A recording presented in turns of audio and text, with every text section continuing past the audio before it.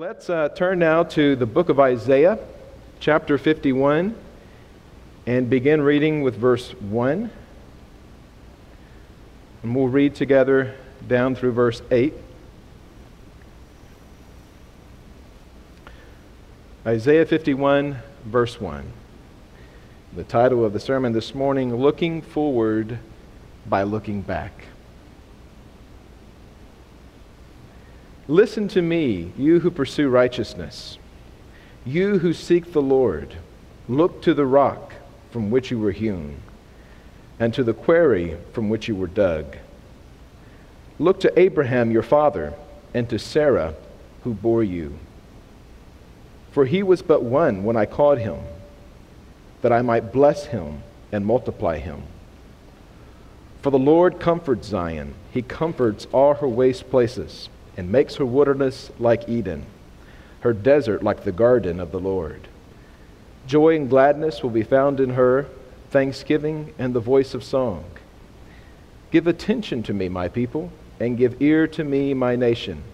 For a law will go out from me, and I will set my justice for a light to the peoples. My righteousness draws near, my salvation has gone out, and my arms will judge the peoples. The coastlands hope for me, and for my arm they wait. Lift up your eyes to the heavens and look at the earth beneath, for the heavens vanish like smoke. The earth will wear out like a garment, and they who dwell in it will die in like manner. But my salvation will be forever, and my righteousness will never be dismayed. Listen to me, you who know righteousness, the people in whose heart is my law.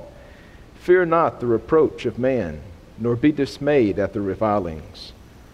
For the moth will eat them up like a garment, and the worm will eat them like wool. But my righteousness will be forever, and my salvation to all generations. Let us pray. Our Father, we thank you that you are a faithful God, that you indeed care for us. Your righteousness is eternal. Your salvation endures forever. And Lord, your faithfulness is new every morning. And as we come to your word, we pray that you would open our hearts, open our ears, let us hear your word, and may it change our hearts. We pray this in Jesus' name. Amen. Just to give you some context for this particular passage that we read, or that we read, it occurs in a series of chapters known as the Servant Psalms, or the Servant chapters. And the reason why is because often the context refers to the servant of the Lord. And these chapters begin with Isaiah 49, they continue on through Isaiah 55, and right in the middle in Isaiah 51 is our text. But we know from passages like Isaiah 53 that talk about the servant of the Lord coming, who's meek and mild, who bears the transgressions of his people, that the servant here being referred to is Christ. And these chapters are delivered to Judah, they're delivered to the people of God at a very bleak time in their history. In fact, if you go back and you look at the life of Isaiah, you know that his ministry spanned the reigns of at least 3 different kings and several different generations. And during his lifetime, he had the joy of prophesying under kings such as Hezekiah, who led God's people back to God. But also he had the challenge of prophesying to the hearts of people who were away from God, who were turned away from God and intent on doing their own thing. And it was after, actually, the visit of Merodach, the king of Babylon, when he came to visit Judah and he came to visit the palace there in Jerusalem and he came to visit the temple, that the prophet Isaiah delivers this particular prophecy. Because the Babylonian king had come in, and Isaiah told the king there in Judah that just as you allowed this Babylonian king to see the temple and to see the palaces, even so in the future, the king of Babylon will come and will lead the people of Judah, the people of God, into captivity. And so the Babylonian captivity, the exile at this point in Judah's history was a certainty. It was something that God had foretold, that the prophet Isaiah had shared with them, and they knew that it was imminent, that it was to come. But it was in this context that a series of chapters, a series of prophecies were delivered that were filled with hope. They were filled with admonishment. They pointed to the coming Redeemer, the Savior, the servant of the Lord, who would suffer on behalf of his people. And ultimately they answered the question, has God forsaken his people? What will the end of God's church, of his people, be? Judah's destruction may have been a known conclusion.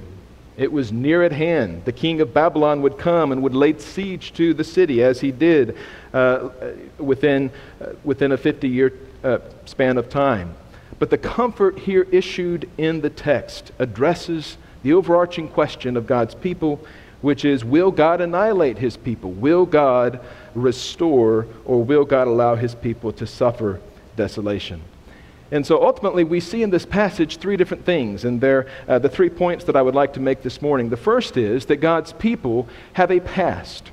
And yes, it's a past that is fraught with apostasy. It's a past that is wrought with rebellion against God, but it's also a past that begins in an intimate relationship between God and his people, a relationship that was initiated by God and a relationship that was sustained by God. And so God is comforting his people by reminding them that they are a people with a past. But that's not all. They're also a people with a promise. And we see this in our text, and we'll look at it more closely in just a minute. And then the third part that we can glean from this passage is that God's people are a people with an eternal perspective. Because of our past, because of the past of Judah and the people of God, they had a promise and they had an eternal perspective. God had given them his covenant, he gave them his promise, and he sustained them, and he gave them also an eternal perspective. So let's begin with the first point, which is that God's people have a past.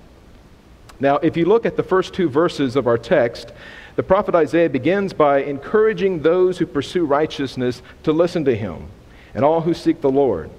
And he points them to the rock from which they were hewn, and to the quarry from which they were dug.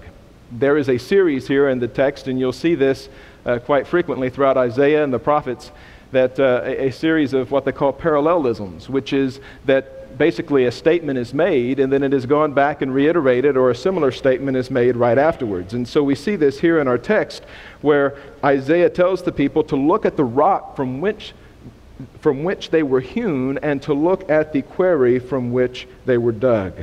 And then he says, look to Abraham your father, and to Sarah who bore you. There are 2 different things that we realize whenever we stop and we consider Abraham and Sarah, particularly relevant to the fact that God's people have a past. And I'm not speaking here about their negative past, about the past of their sinfulness and the rebellion against God, but rather about their origins, how God's people came to be to begin with. And if you know the story of Abraham in Genesis chapter 12, you know that God called Abraham out of Ur of the Chaldees, and he told him to go into a land that he promised to give to his descendants after him. And he said that he would make for him a name, and he would make him a blessing, and that through his seed all the nations of the earth would be blessed. The only problem was his wife was barren. Sarah could not bear children. And so Abraham and Sarah, they sojourned together throughout the land of promise, as if in a strange land. The book of Hebrews, the 11th chapter, tells us that they looked for a city whose builder and maker was God. God gave them this promise of an heir through whom the entire world would be blessed, the promise of a Savior that goes all the way back to the garden. In Genesis 3:15, when the seed of the woman was foretold to crush the serpent's head, there is the promise of the seed that is continued in the line of Abraham. But the problem, not only is Sarah barren, but also if you follow the life of Abraham, you know that God continued at least 3 different occasions in Genesis 12, Genesis 15, and Genesis 17 to give Abraham the promise of a son, of an heir. But yet when he was 90 years old, 95 years old, and his wife at that point, who was 10 years younger, would have been 80 and 85, they still had not had a son. So there's 2 challenges here. One is the fact that Sarah is barren, and the other is the fact that they are very old. In fact, you might say that Sarah was postmenopausal, because Scripture says the same thing. It was not possible, not humanly possible, for Sarah to have a child. It ceased to be with her, according to the text there in Genesis, after the manner of women, which means that she did not have the ability, physically speaking, to conceive. And so when God challenges his people who are here dwelling under the reprimand, under the certainty that the Babylonians are coming to conquer Jerusalem, he's giving them hope by telling them to look at their past, to look at their origins, to look where they came from, because their very origins are based in the supernatural, in the impossible. God made a covenant with his people, and he fulfilled that covenant. But the very origins of that covenant were not something that were humanly possible. And so when Abraham was 100 years old and Sarah was 90, they gave birth to their firstborn son. And you know the story. His name was Isaac, Yitzhak, which in Hebrew means laughter. They laughed because what was humanly impossible had been accomplished by God. Now that story is significant. And that story is the one that the prophet Isaiah here is referring to when he challenges the people of Judah to look back to their past to see where they came from. Their origins are in the supernatural. Their origins are humble. Abraham and Sarah were not superior to any other human being on the face of the planet at the time. Instead, in fact, they had every reason to believe that they would not have a child because of their advanced age as well as her barren womb. But God did the miraculous. He caused the impossible to happen through the birth of Isaac. And Isaac was the one with whom God continued his covenantal relationship leading up to this particular time in Judah's history, when the promise that God would sustain them, that God would rebuild them, that God would be with them, even though the Babylonians would no doubt come and destroy their city when it was brought up to them and they were reminded of it.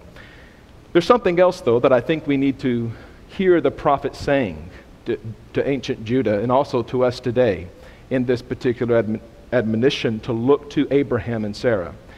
And that is that their righteousness did not derive from themselves. In other words, not only were they physically incapable of having a child, but according to Scripture, they were not righteous by any other means than the imputed righteousness of Christ, or righteousness that came through faith.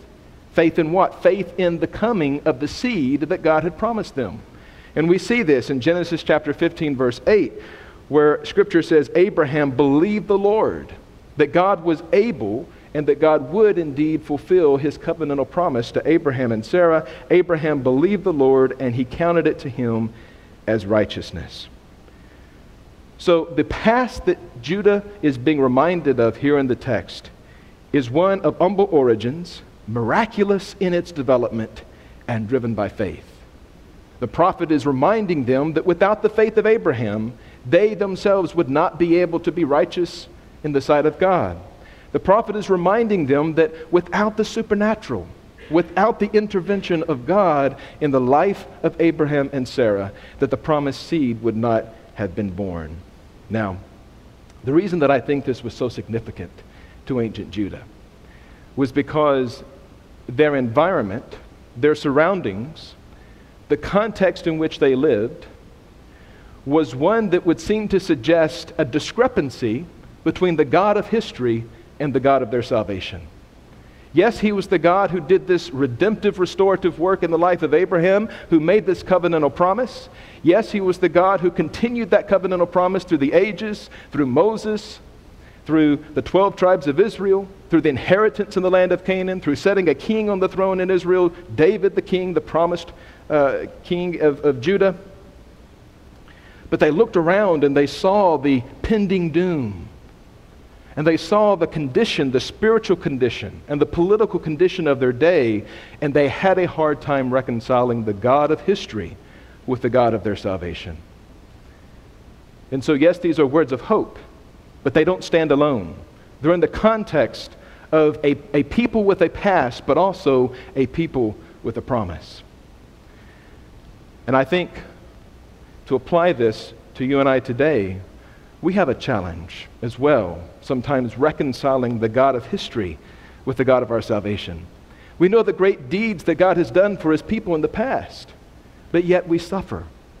We know the marvelous stories and the accounts from Scripture and from saints of old that have been handed down through generation to generation of the great deeds of God. But yet in our own life, we lose our job. We struggle financially. We lose loved ones. We have heartbreak. And so we too, like ancient Judah, have a hard time reconciling the God of history with the God of our salvation. And when I think about this, I think of a man who was a young man in fact, over a century ago. He was 22 years old. He'd recently been married. He and his wife had just given birth to 2 twin boys, and he had just taken a new pastorate. He had just assumed the role of pastor of a new church. And on the first Sunday, when he stood in the pulpit and he was preaching to thousands of people packed the auditorium or packed the sanctuary where he was, and he was proclaiming the truth of Scripture. And somebody in the back, some rascal, yelled, "Fire!"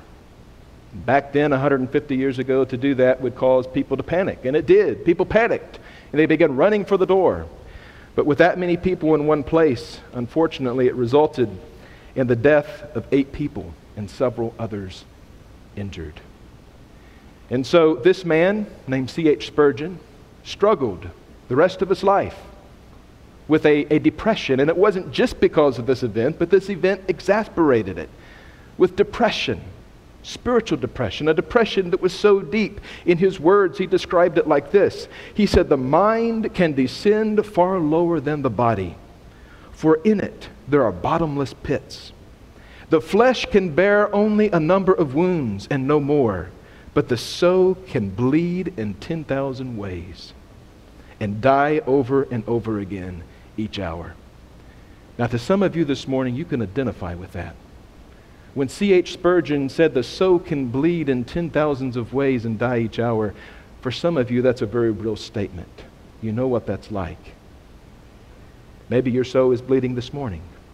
And maybe in your own life, you're having a hard time reconciling the God of the past, the God of history, the God who saved his people, the God who caused the impossible, who brought forth a promised son from a barren womb, with the God of your salvation.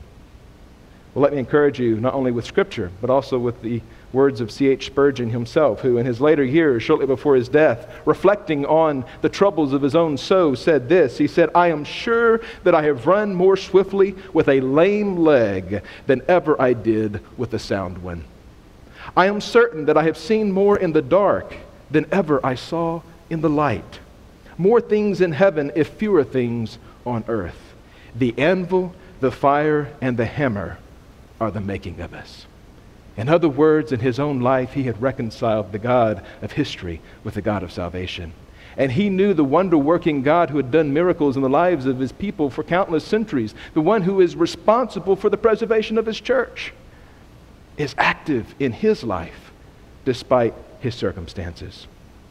So the prophet here points to the past of God's people. And he says, you are a people with a past. Is it a messy past? Yes. But it's also a glorious one. It's a glorious one not because you're a glorious people in and of yourselves, but because God is a glorious God. Now, the second point that I want to make is that not only were the people of Judah people with a past, they were also a people with a promise. And we see this in verse 3, where God said, "For the Lord comforts Zion, and he will comfort all her waste places, and make her wilderness like Eden." Do you see what he's doing here? The prophet is reminding God's people of Eden. And he's saying, you may have a wilderness right now. You may be struggling with desolate places, but God is going to make those like Eden. Her desert like the garden of the Lord. Joy and gladness will be found in her, thanksgiving and the voice of song. What was special about Eden? Well, many things. It was how we were created to be. It was the way the world was before everything went wrong. But more importantly, it was where God and man walked together in the cool of the day and had an intimate fellowship one with the other. And so what made it Eden blissful was the presence of God. What made the garden of the Lord a great place to be was the fact that God was there. And so hear what the prophet is saying in this promise. What he's telling the people of God is there are desolate places among you. There are wildernesses within you. But God is going to make them like Eden and like the garden of the Lord. And so they have this promise. They are a people with a past, a people called out, a people chosen by God to be a nation that would bear his name among the earth. But they're also a people with a promise that even though life gets messy, even though there is wildernesses, there's desolate places, that God will be faithful and that God will make those places like Eden. That joy and gladness will be found in her thanksgiving and the voice of song. They were given a promise that God would be with them and that God would be their God and he would be their people. He would be they would be his people. This is a consistent promise given throughout Scripture. You might say it's what God's number one endeavor has always been. That he would have a people and he would be our God and we would be his people. That he would dwell among us. That we would have sweet communion one with the other. Now, on a level of application, perhaps a more intimate level, I think if you survey the areas of your own life, you will find broken down places. You will find desolate places. You will find a wilderness within the caverns of your own soul. I do. I find places where I'm broken, where I'm sinful. I find places that are too dark for me to want to enter. I find places that I'd much rather hide, places that I'd much rather bar the door and never even consider that they're there. Sometimes they are perpetuated upon me by outside circumstances, by things beyond my control, and sometimes it's simply the result of my own sinful heart. But to those desolate places, God has given his church a promise. He has given us a promise that because we are his church, because we are his people, with a supernatural origin, an origin which is not dependent upon us or our ability, but is dependent on him and him alone, that he is going to make those desolate places like Eden. In other words, the gospel seeks out the broken down places in your heart, and it speaks to those places with words of life and words of truth and with promises that God will make those places like Eden. And so God's people are a people with a promise that though we may walk through the land of promise as if in a strange land, ultimately we, like Abraham and Sarah, looked for a city whose builder and maker is God. When our focus is on God, when our focus is on the gospel, then we know that despite the brokenness in our lives, despite the desolate places within, that God is doing a work. He's promised to do a work. That he will make those places like Eden. In other words, to use the words of C.H. Spurgeon, they will become the anvil, the fire, and the hammer that is the making of us. They will become the means of our testimony, declaring to the world that Christ is faithful, declaring to the world that Christ and Christ alone has the ability to bring forth fruit from a barren womb, to bring forth life from death, and to bring forth hope from hopelessness. So we are a people with a promise. The third point that I want to make is that we are a people with an eternal perspective. And of course, this is something that the prophet is reminding the people of Judah. They were in a bad way. They were in a bad scenario. They were challenged by outside invaders and by sin and apostasy within. But yet, because they were a people with a past and a people with a promise, they had an eternal perspective. And we see this in verses 4 through 8. He didn't leave his people in the past. He didn't simply say, I am the God of Abraham, Isaac, and Jacob. He also said, I am your God, and I want to be among you and for you to be my people. And so he admonishes ancient Judah that his law will go out in salvation,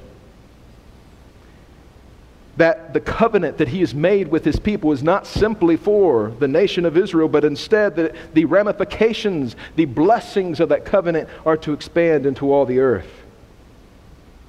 That's why he says in verse 4, give attention to me, my people, and give ear to me, my nation. For a law will go out from me, and I will set my justice for a light to the peoples. Now, this is very reminiscent of the statement that was made earlier in Isaiah 9:1, when he said that in the latter time he has made glorious the way of the sea, the land beyond Jordan, Galilee of the nations. This is a verse that was quoted later by Matthew in Matthew's Gospel, the 15th chapter, 5th verse, speaking specifically of Christ, that the coming of Christ would make glorious, would be a light to those who dwell in darkness and to those who dwell in Galilee of the nations. And so God is here not only proclaiming a promise, but he is also giving them a perspective that is greater than today, a perspective that is greater than yesterday, but a perspective that is the perspective of eternity. It's an eternal perspective. So he commands his people, lift your eyes to the heavens and look at the earth beneath, in verse 6. Now that's reminiscent. If you remember when God appeared to Abraham the second time in Genesis chapter 17, Abraham was filled with doubt because yes, God had promised him a son, but he had yet to receive one. And God told him, look up to the heavens. He said, lift your eyes to the heavens and count the stars if you can number them, and look and count the sands of the seashore if you can number them. And so here, in language that is very reminiscent of the Abrahamic covenant, God tells his people to lift up your eyes to the heavens and look at the earth beneath. But then he talks about the temporality, the fact that everything that you and I see is temporal, that it's fleeting. He says the heavens will vanish like smoke, and the earth will wear out like a garment. They who dwell in it will die in like manner. But my salvation will be forever, and my righteousness will never be dismayed. He's giving them a perspective that is bigger than their desolate situation. He's given them a perspective that is bigger than the time that you and I spend in this lifetime on earth. It's an eternal perspective. It's a perspective that is infused with the past, making sense of the present and giving us hope for the future. It's a perspective that enables us to lift our eyes to the heavens and make sense of the world that we live in. It's a perspective that enabled God's people, the people of Judah, to look around them, even though there had been this imminent promise, this imminent prophecy of invasion and ruin and desolation because of the sin within and the oppression from without, and to tell them, but look up, because all of this will pass away, but my salvation will be forever, and my righteousness will never be dismayed. Then he says, listen to me, you who know righteousness. Now contrast this with the very first verse. He said, listen to me, you who pursue righteousness. Now he's saying, listen to me, you who know righteousness. He's speaking here specifically of those who have been regenerated, those who are saved, those who are called out. Not simply the members of Israel, but also of all nations that Christ with his coming will call to himself. He speaks to them, those who know righteousness, the people in whose heart is my law. That's a sign of the covenant. If you remember in Jeremiah 31, one of the hallmarks, one of the characteristics of the new covenant was that God would write his law on their hearts. And so he is here telling them to look to him. Those who know righteousness, those who have been regenerated, and those who have his law written in their heart. He says, fear not the reproach of man, nor be dismayed at the revilings, for the moth will eat them up like a garment, and the worm will eat them like wool. The temporality of our current situation is contrasted with the eternality, the eternalness of God's glorious design. And so God is encouraging his people that his righteousness will be forever and his salvation to all generations. He's enabling them to have an eternal perspective. And what informs, according to Scripture, this eternal perspective are the past actions of God. The fact that God called them, that he chose them, and his covenant and his work of redemption, covenantally speaking, through Abraham and through Moses and through the giving of the law.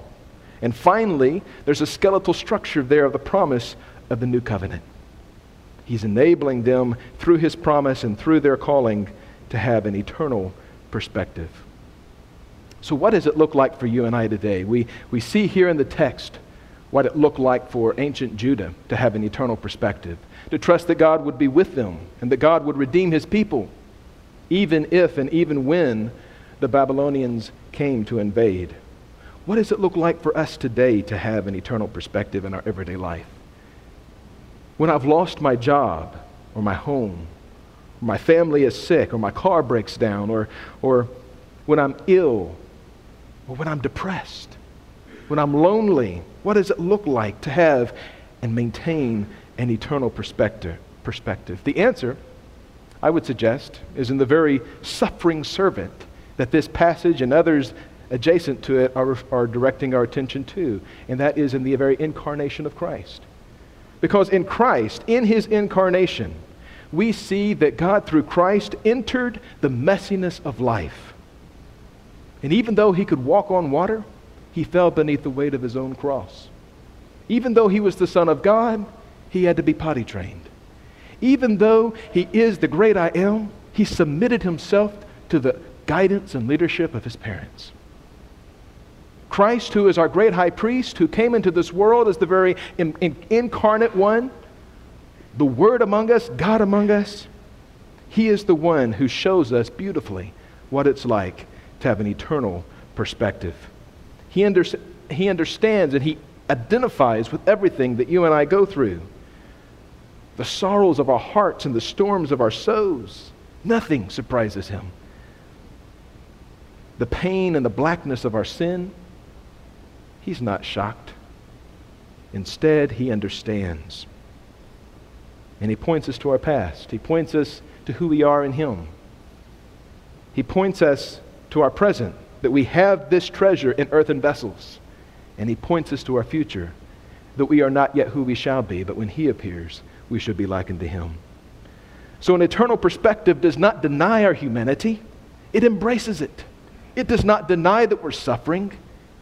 It embraces the suffering. And it says, even in this, there is the fingerprint of God. That even in this, there is the anvil upon which the soul of that my soul and my heart is being shaped and made into the likeness of Christ my King. So we are called to embrace this suffering with a conscious awareness that our new humanity created in Christ ultimately is a reality now and in the future.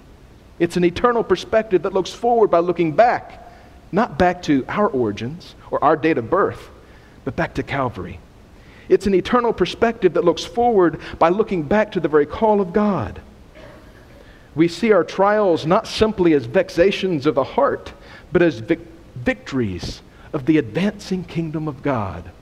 We see the desolate places, the wildernesses within, not simply as bleak, dark moments, dark nights of the soul, but as opportunities for the gospel of Christ to triumph and for the reality of who he is and who he declares to be made known in our lives. We see our way forward by looking through the lens of the gospel. And the gospel looks to Calvary. It looks back. It reminds us that we are a people created in the image of God, but that image has been marred by our rebellion and sin, but that Jesus Christ in his coming came so that you and I might be recreated, a new humanity, a new people in the image of Christ, God's dear Son. And so we look forward by looking to Christ. We look forward by looking to him with whom we have to do, by looking to his salvation, by looking to his redemption, by looking to his restorative work in our hearts. Now, how does this affect your life tomorrow? When you get up and you go about your way, I would suggest it affects your life significantly. To know that you have purpose, you have a past, and you have a promise, and you have a future. And that your past informs your future. That who you and I are in Christ sets the pathway forward. That we can make sense of the messiness of this life, the sin and the pain of our own heart, because of who Christ is and who he declares us to be. Have we arrived? No. Are any of us sitting in this church this morning perfect or even halfway there? I'm certainly not. But who I am is a new creation. Who I am is a work in process. Who I am is a redeemed child of God with a past, with a promise, and by God's grace with an eternal perspective. And it is that eternal perspective that informs how I live my life, that informs how I experience trials and suffering, and that enables me to look at pain and see it as an anvil upon which God is molding together the meadow of my heart. Let's pray. Dear Lord Jesus, you are the Savior of your people, a people, Lord, whom you have called as your own, a people with a past, a glorious one, and a people with a promise, and a people with the perspective of eternity. We live in light of who you are and who you declare us to be, with knowledge that because you live, we shall live also. And though this life be fleeting, we know that the life you give is eternal. And so we pray, Lord, that you would enable us by your grace as we think about the trials, as we think about the pain and the sin within our own hearts, that you would direct our attention to the cross, that you would direct our attention, Lord Jesus, to you, and that our life would be a testimony to the victory of your kingdom on earth as it is in heaven. We pray this in Jesus' name. Amen.